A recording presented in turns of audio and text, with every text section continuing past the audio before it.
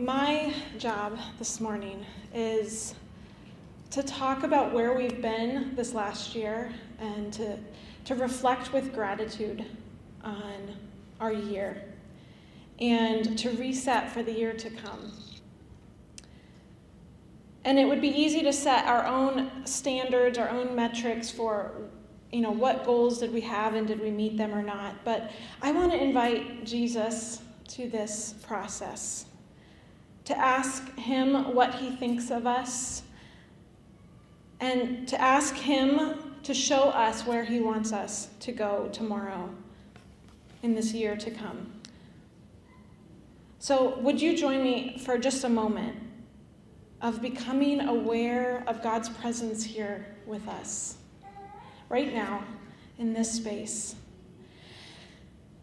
To take a moment for silence, to breathe deep and remind us that God is already here. Maybe as you breathe in, to thank God for how he's shown up today. And as you breathe out, letting go of the things that distract us or inhibit us from experiencing his goodness.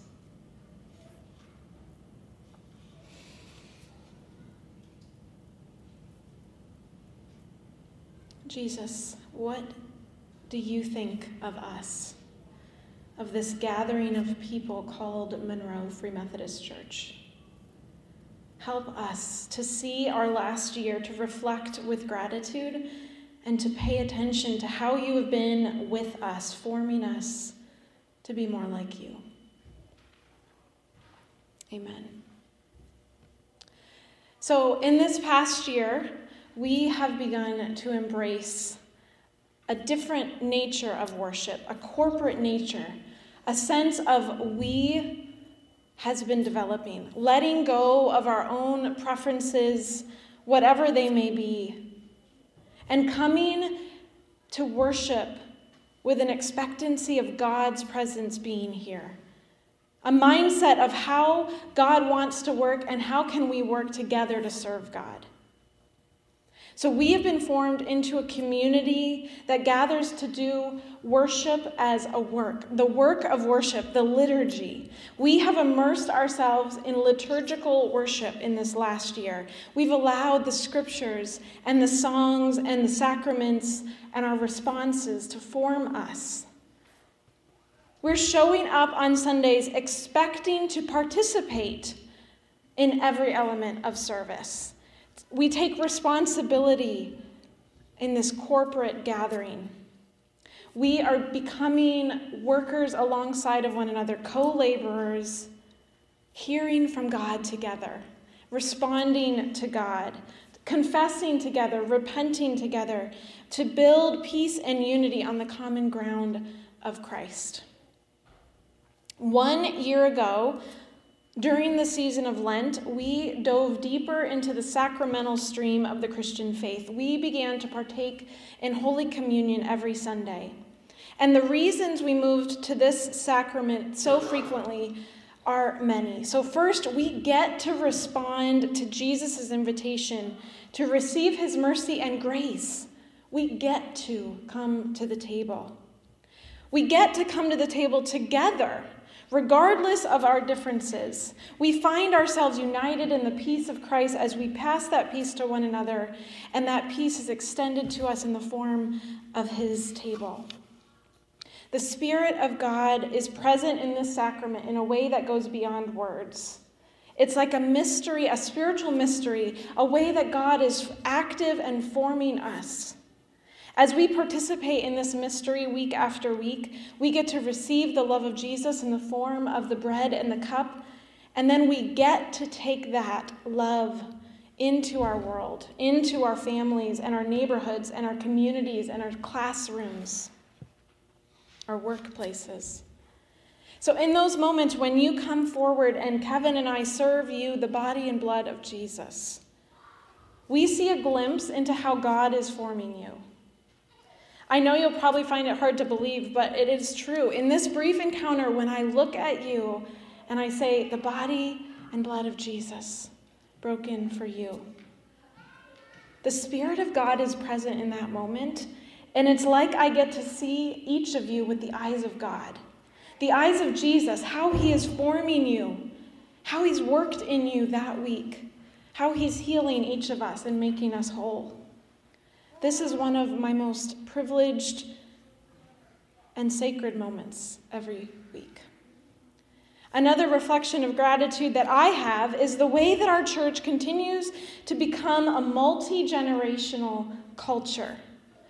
Having our pews filled with folks from every decade brings me the deepest sense of joy. I think it makes Jesus smile too.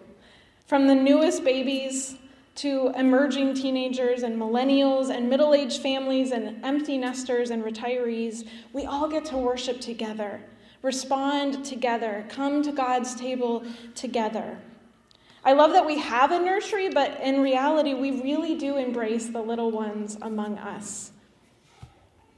Everyone wants to go to a church where all are welcome, and most churches say all are welcome. But I believe here at Monroe Free Methodist Church that we really mean that.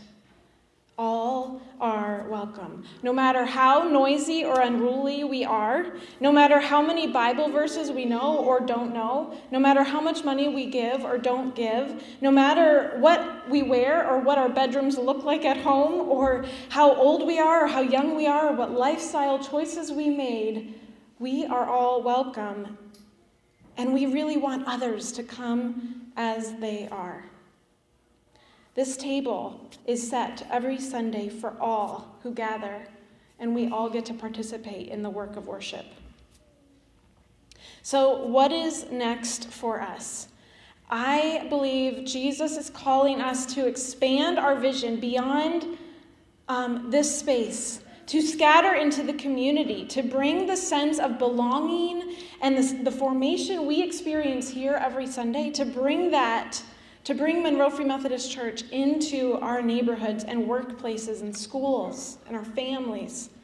Pastor Kevin and I believe with our whole hearts that God is already at work here in Monroe. We're not bringing God here. God is here.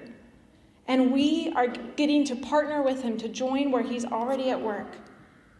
Jesus is stirring in us a vision for how he wants to grow our church in the coming months. And it may not look like the way most people think of church growth, with more and more people coming here. But instead, in addition to gathering in this place at this time, participating in the liturgy every Sunday, we are going to multiply leaders and multiply ministries that would scatter out into the community. So these leaders that we wish to train and send are sitting right here among us, you. We want to have intentional conversations with individuals like you, as I look at your faces, of how God is wanting to form you into a leader of the people in your sphere, the people you interact with, the people you know.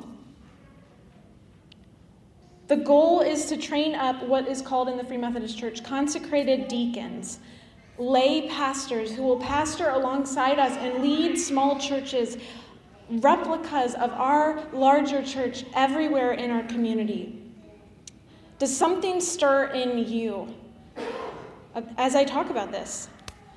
And we're going to move beyond thinking about small groups to thinking about small churches.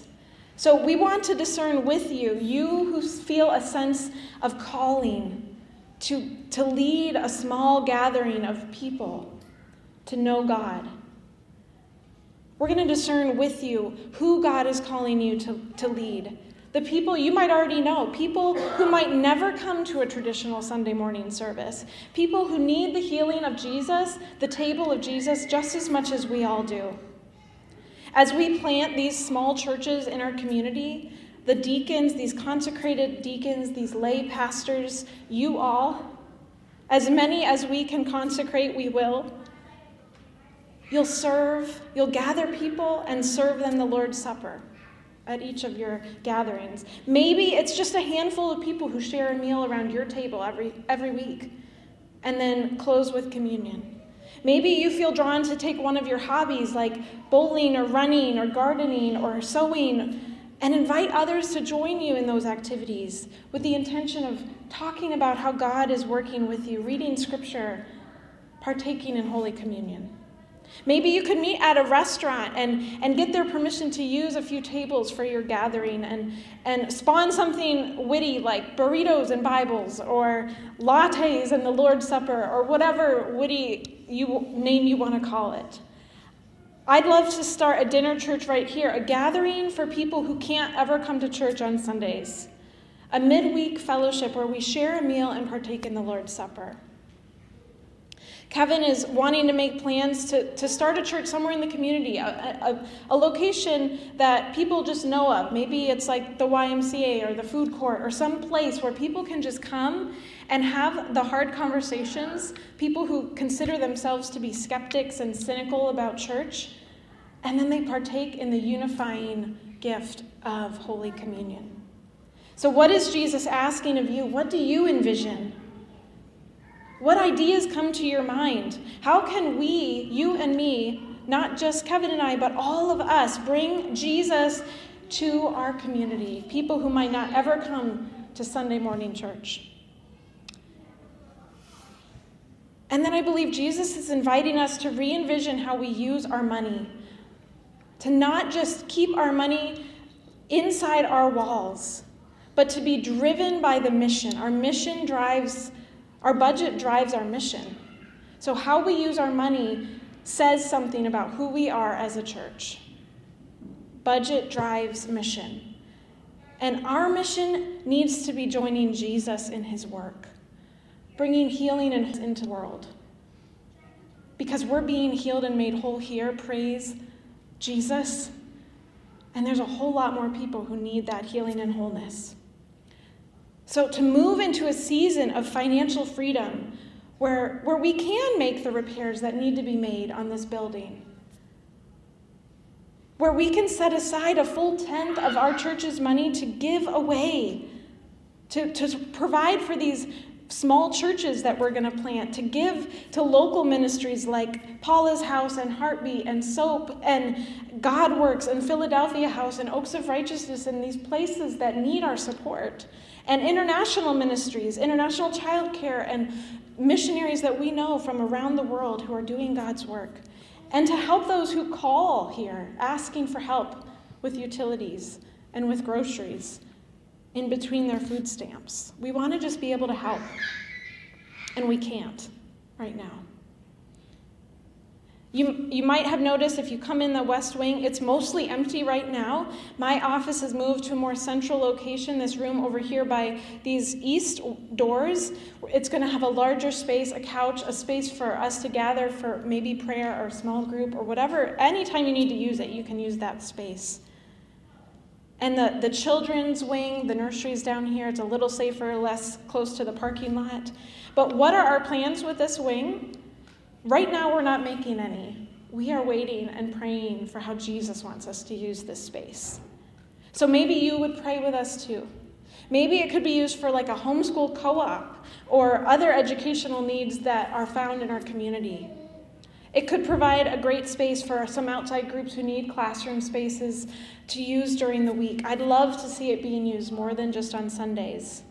As you pray about this, if God gives you any ideas or insights or leads, feel free to talk to us.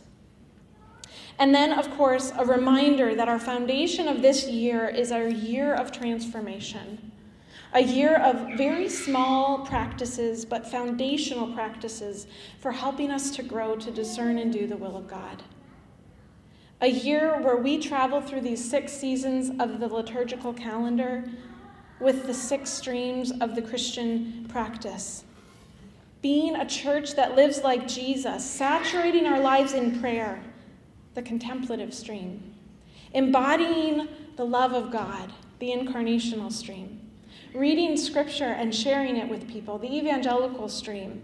Living righteously, the holiness stream.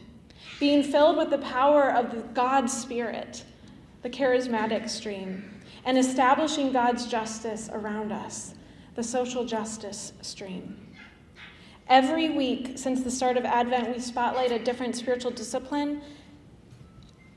And I just wonder, how have those been for you? Are you practicing those? How are you hearing from God?